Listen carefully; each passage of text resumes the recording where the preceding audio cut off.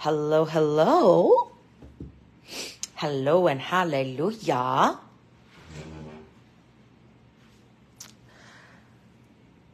I know this is going to shock you, but I am so excited about the word today. Let's see what we got here. March 27, Proverbs 27. Okay.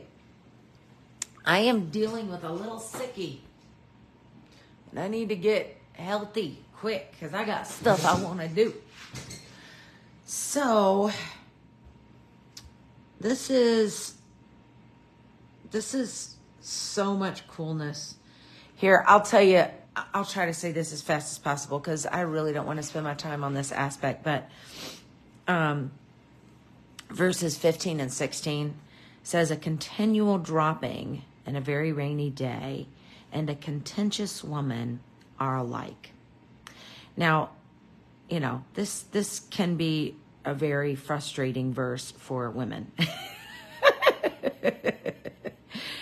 And then it further goes on to say in verse 16, whosoever hideth her, hideth the wind, and the ointment of his right hand, which bewrayeth itself. Now, I've always translated this verse to mean whoever hides the wind, whoever hides her, it's like hiding the wind. Like, okay, I'm trying to get the wind and hide the wind. How do I hide the wind? And the ointment of his right hand, I've always translated that to be exactly this. This is the words from my English Standard Version rather than the King James Version, because sometimes you need those newer languages, you know, for our modern English. So this contentious woman, whoever hides her, hides the wind, and the ointment of his right hand. The other versions say, whoever hides her, it's like hiding the wind or grasping oil in one's right hand. In other words, you know, like you try to hold oil and it's just going to slip out.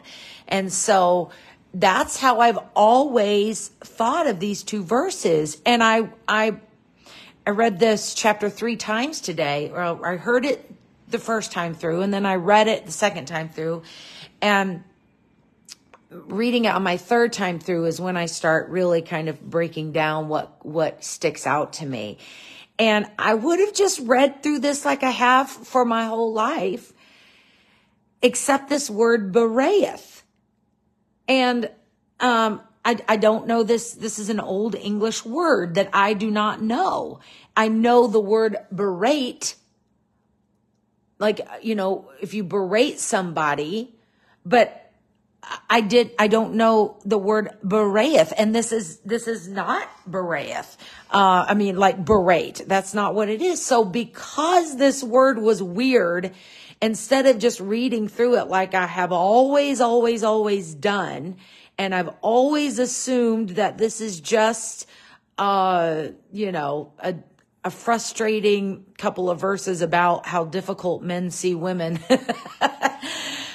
Oh my goodness. I'm just telling you right now, please show this information to your sons, to your husband, to the men in your life. Please convey this information because this is so powerful. I had no idea what this means. So again, because I'm looking up the word bewrayeth, oh, I forgot to even write it down, but it means to call.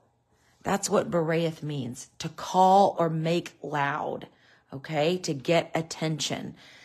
Oh, I forgot to write it down. It's okay. I remembered it right now, but anyway. So, this is just so powerful and so sweet, and it speaks to the wisdom a man needs. The wisdom a man needs. So first of all, you know, to look at the word contention, a contentious woman, you see the word strife and quarrelsome. But think about, I'm going to talk about verse 16, and then I'm going to help us see the other side of what a contentious woman looks like, the other side of what at first seems contentious. But when you understand this verse, then it highlights this word right here. This is so cool.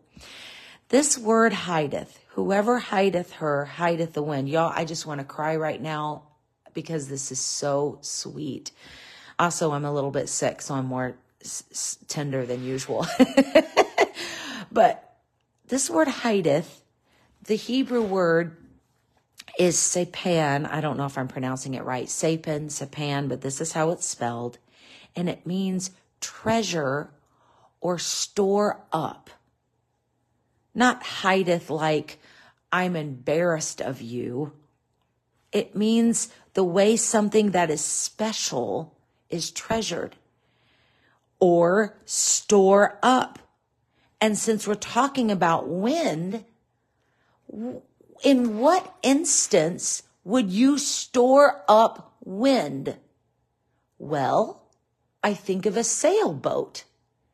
And if a person stores up wind in a sailboat, that wind is suddenly not destructive. It conveys that boat from point A to point B. Oh, y'all, I love this so much. And now let's go on and look at this. Again, because I had to look up this Old English word bereath, if I didn't have to look that up, this rest of this, oh my word, the ointment of his right hand. So anytime scripture points out a specific hand, it's symbolic. And a right hand is always symbolic of authority. So as the husband, as the head of the wife, this is his authority. And ointment is specifically, the Hebrew word is shemen or shemen, and it is fat or oil. Fat as in like lard, something you would cook with, but particularly because we're talking about Israel, we're talking about olive oil, but it's not just oil, it's specifically ointment. And that word is very particular and important also, because now we're talking about as a medicament or as medicine, or another word for medicine is this word, which I did not know. I had to look it up. I think it's unguent. The dictionary I was using did not have a pronunciation on it, so I'm guessing how you pronounce that, because that's not in my regular vocabulary. But I believe it's unguent. Could be unguent, but I think it's unguent, and it means a soothing preparation on wounds. Y'all, this is so amazing. So now let's look at this more clearly. So the husband is calling, and he's got healing for her. Because if she is contentious, there's something going on in her life. If a woman is contentious, there is something wrong. I can think of all kinds of things off the top of my head as a woman that I could say is going wrong.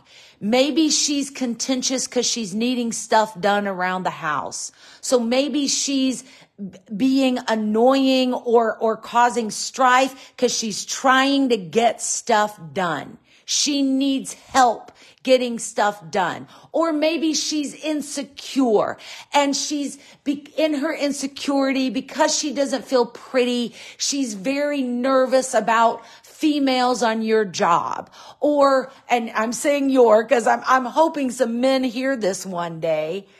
So if she's a contentious woman, then it is within the hand of the husband to help her, to heal her.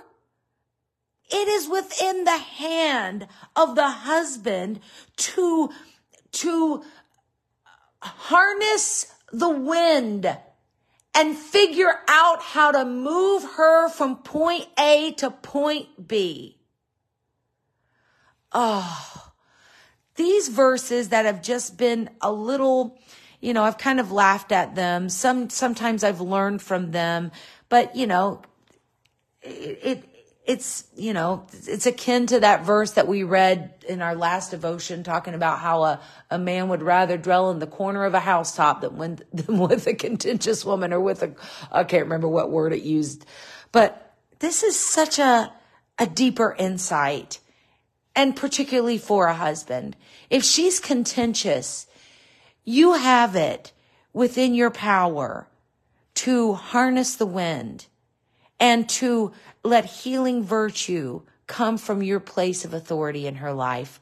Oh, my word, I love that so much. Okay.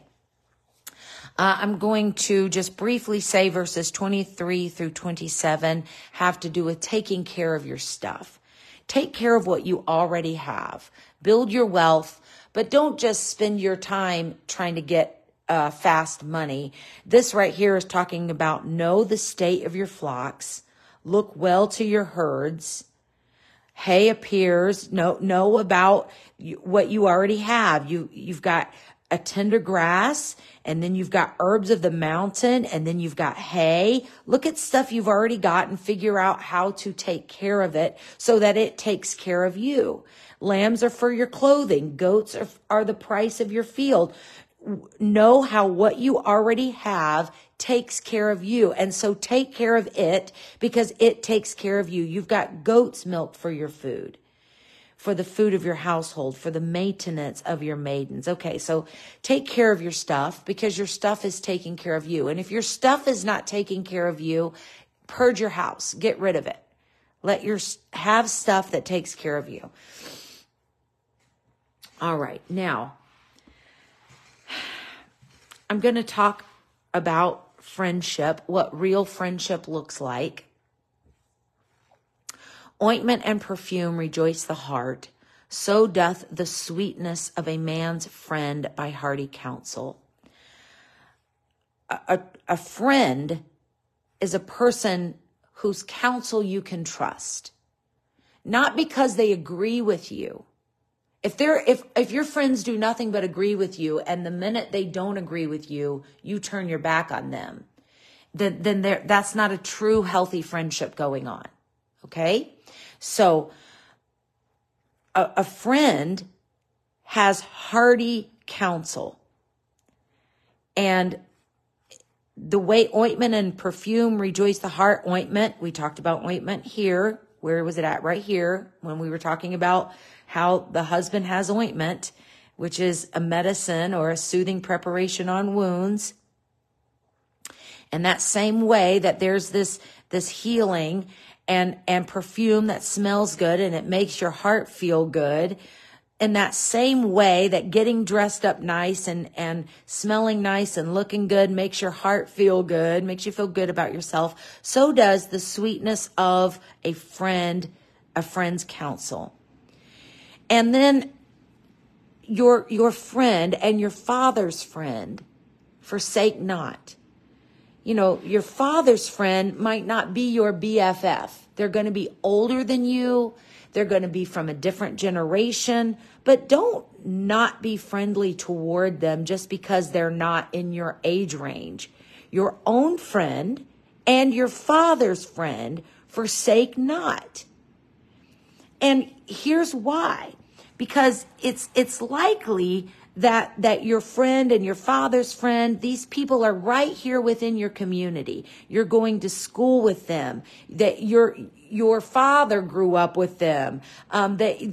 they took care of each other. And so you can trust them because you saw them go through those years with your parents. And so your own friend and your father's friend forsake not, for better is a neighbor that is near than a brother that's far off. So what tends to happen is a sibling tends to move away and go start building their own life. And so when calamity comes, in the day of calamity, you don't need to go find your sibling whenever your community, and this is what a church provides. Your friend, your father's friend, this is what a church looks like. Multiple generations of friendship are in the same church. You live near each other. This is what I love about my church. Souls Harbor just promotes staying here generation after generation. We don't do a lot of town hopping around here.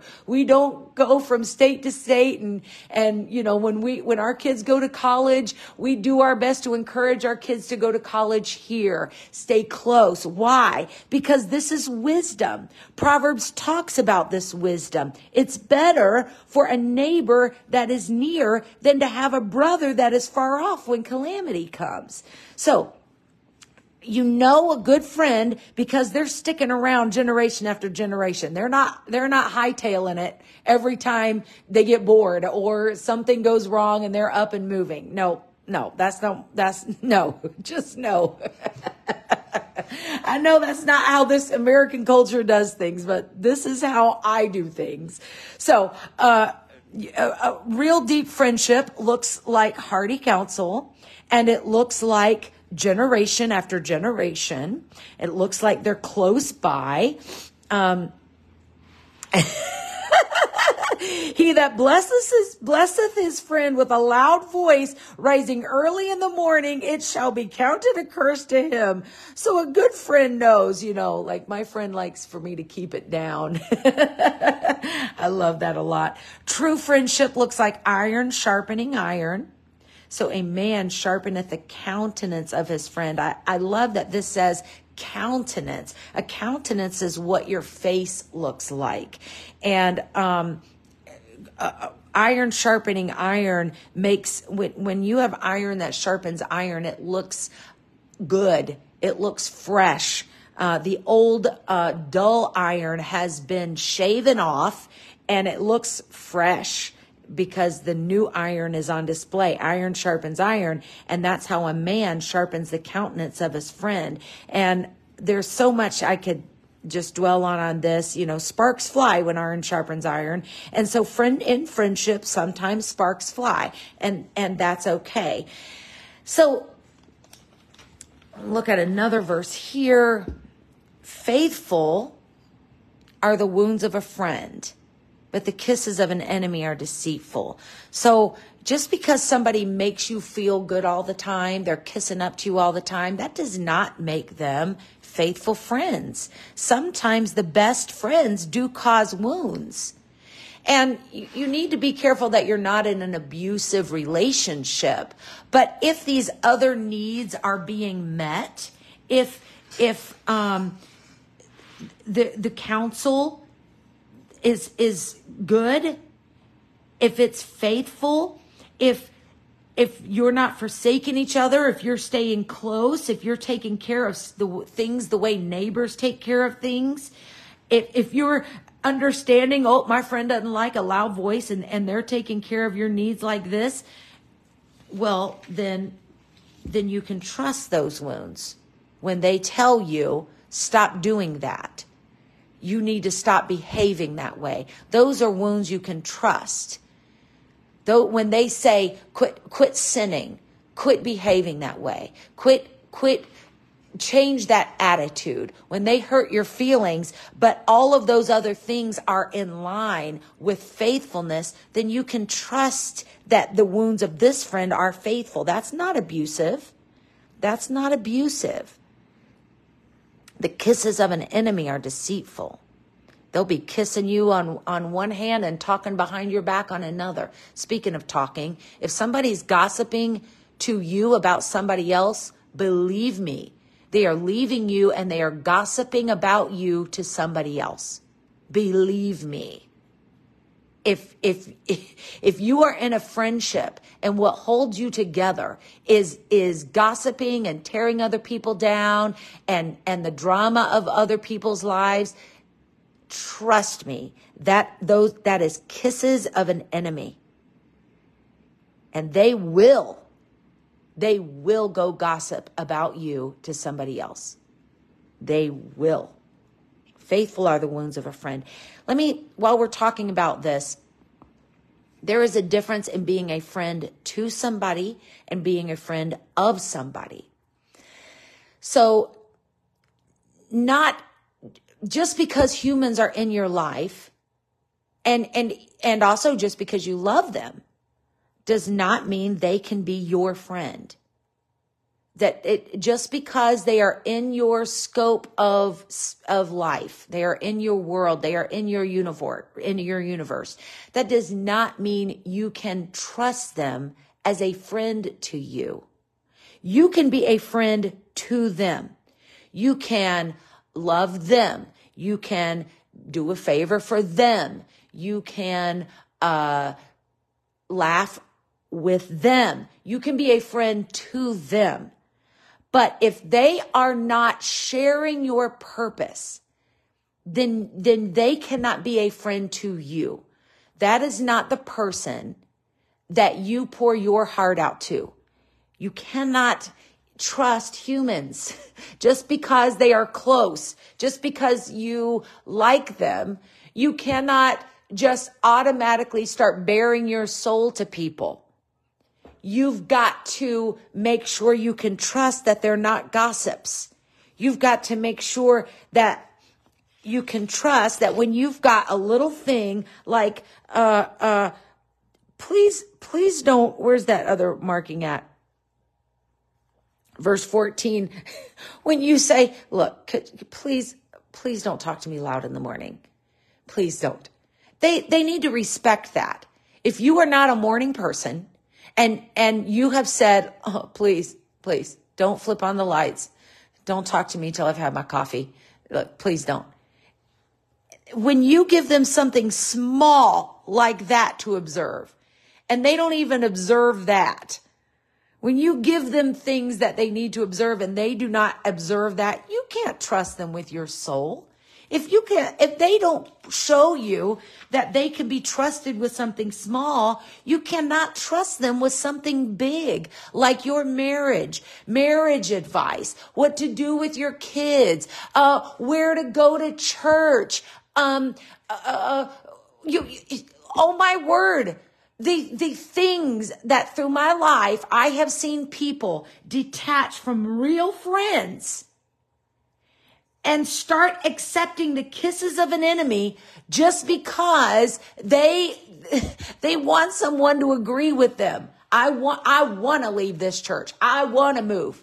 I want to not listen to I want to live outside the confines of marriage. I want to be with the person who excites my chemistry. I don't care if it is adultery. I want to. You will accept the kisses of an enemy rather than the wounds of a friend.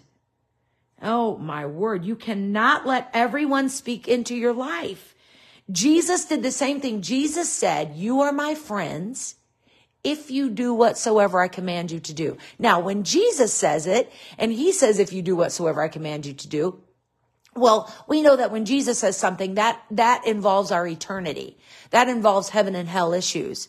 But that same principle applies because you are my friends if you can observe the fact that I am not a morning person.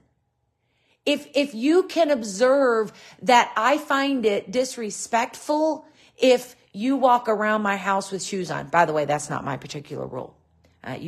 Everybody wears shoes in my house. I'm just pulling something that I've seen other people ask of friends. When you come into my house, please take off your shoes. If a person has been told that information and they're like, oh, no, my shoes do not come off my feet. No, it's just gross. If they can't handle small things, they cannot be trusted with big things. And when that's how it applies to us, even though we're not Jesus. And when we say, you're my friends, if you do whatsoever I command you to do, here's why it's important that you find true trust in friendships. Because look at verse 8 right here. As a bird that wandereth from her nest, so is a man that wandereth from his place. See, the reason a bird has a nest, birds are not like humans. Like we have a house where we build a roof on it, and we intend to be in this house, whether we are birthing children or not. The house is where we lock ourselves in and protect ourselves from the outside world. But a bird, the only reason a bird has a nest that wandering from it is vital or not vital is if it has eggs in it. When the nest has fulfilled its purpose, birds leave it. When birds build a nest, they build a nest for the purpose of eggs. They have their eggs in it. They hatch those eggs. They raise up their little chicks, or whatever they call their little baby birds. And when the baby birds leave the nest, and then the other birds leave. But if during the purpose of the nest, a bird wanders from it, then the enemy is going to come and eat her eggs. And as a bird wanders from its place of purpose, in the same way is a man that wanders from his place. This word place is not talking about your house. It means your standing place or your office. The office of authority that you hold as mother or as father or as a head of a department or as a manager or your office or your post. A post implies like a guard. You're a watchman on a wall, something you're protecting. As a bird wanders from her nest, so is a man that wanders from his place. In other words, your purpose. You've got purpose that you are needing to fulfill. And when you leave it, then you're going to find what you left. You're going to leave your post, what you're supposed to be guarding. And in the same way that prey will come and eat the eggs that are in the nest, and this bird is the one at a loss, you will be the one at a loss as well. And this is how friendships tie together. You have got to know your purpose in life. Jesus knew his purpose in life. And because he came to seek and to save that which was lost, even though he came for every single human, Jesus died on the cross for every Pharisee, for every Sadducee, for every hypocrite, for every Roman, everyone that yelled crucify. Jesus came to die for them. And yet when it came to how he spent his time, he disconnected himself from those people who were not willing to listen and get in line with his purpose. And so you must, as an individual, know your purpose. Know your purpose. And then your friends, the people you are actually sharing your soul with, have got to be honoring and in line with your purpose. They have got to be. And if they are not, that doesn't mean they are your enemy. It just means you recognize you are a friend to them. But they're not your friend. They are not someone you can share your heart with, because they don't even know your heart.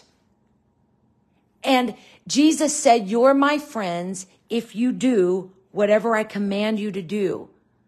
When you have purpose, you are operating in a place of authority. When you recognize your calling and your purpose and you are walking in it, you don't suddenly hate the people that are not walking with you in your purpose, but you understand you can't leave your purpose. You can't. They are welcome to join you in your purpose. And it's lovely when they happen to have the same purpose as well. Paul said, follow me as I follow Christ. If you happen to not know what your purpose is, that's okay. Follow me as I follow Christ. But I am not able. I would be rejecting my nest. I would be leaving my post if I started spending my time and energy chasing you and chasing all that you're off in the world trying to do, trying to fulfill yourself, and I can't. I want to love you. I want to be friends with you. I want us to share time, but I have a place, and I cannot be dwelling in drama and dwelling in the kisses and the gossips and the frills of this world, because I have a place. I have a place, and I cannot wander from it. Y'all, as a soul winner, this is such a it's hard to stand in your place. My heart, literally, I am just holding back tears right now. It's hard to stand in your place when you are a soul winner, because you're working so hard to woo people. And to woo people, you are a people pleaser. But there comes a point when Jesus was a friend to sinners. But when it came to who he spent his days and nights with, he said, follow me. Other people have a place to lay their head. The Son of Man does not have a place to lay his head. And if we are actually going to be friends together, you're going to have to do the hard stuff that I do with me. You got to do the hard stuff that I do with me. That's what Jesus said to Peter and Matthew. And that's what he said to all of them. And so you come to a place where you say, look, I will be your friend for life. I will be your friend for life, but I can't leave my place. I'm not rejecting you. I don't not love you anymore, but I have a place. You're welcome to come with me. You're welcome to walk this path with me. You're welcome to stand guard with me. But I can't leave my place. I cannot wander from my place. There's so much good in this chapter today, of course. But of course, I didn't even get to my special notes. All right, I'm going to go. I love you guys. Thank you for joining me. Share this with a son or a husband, that first part, and then recognize what your place is, what your purpose is, and recognize how to be a friend to someone without falling in the trap of thinking you need to leave your post. No, I love you. God bless. Bye-bye.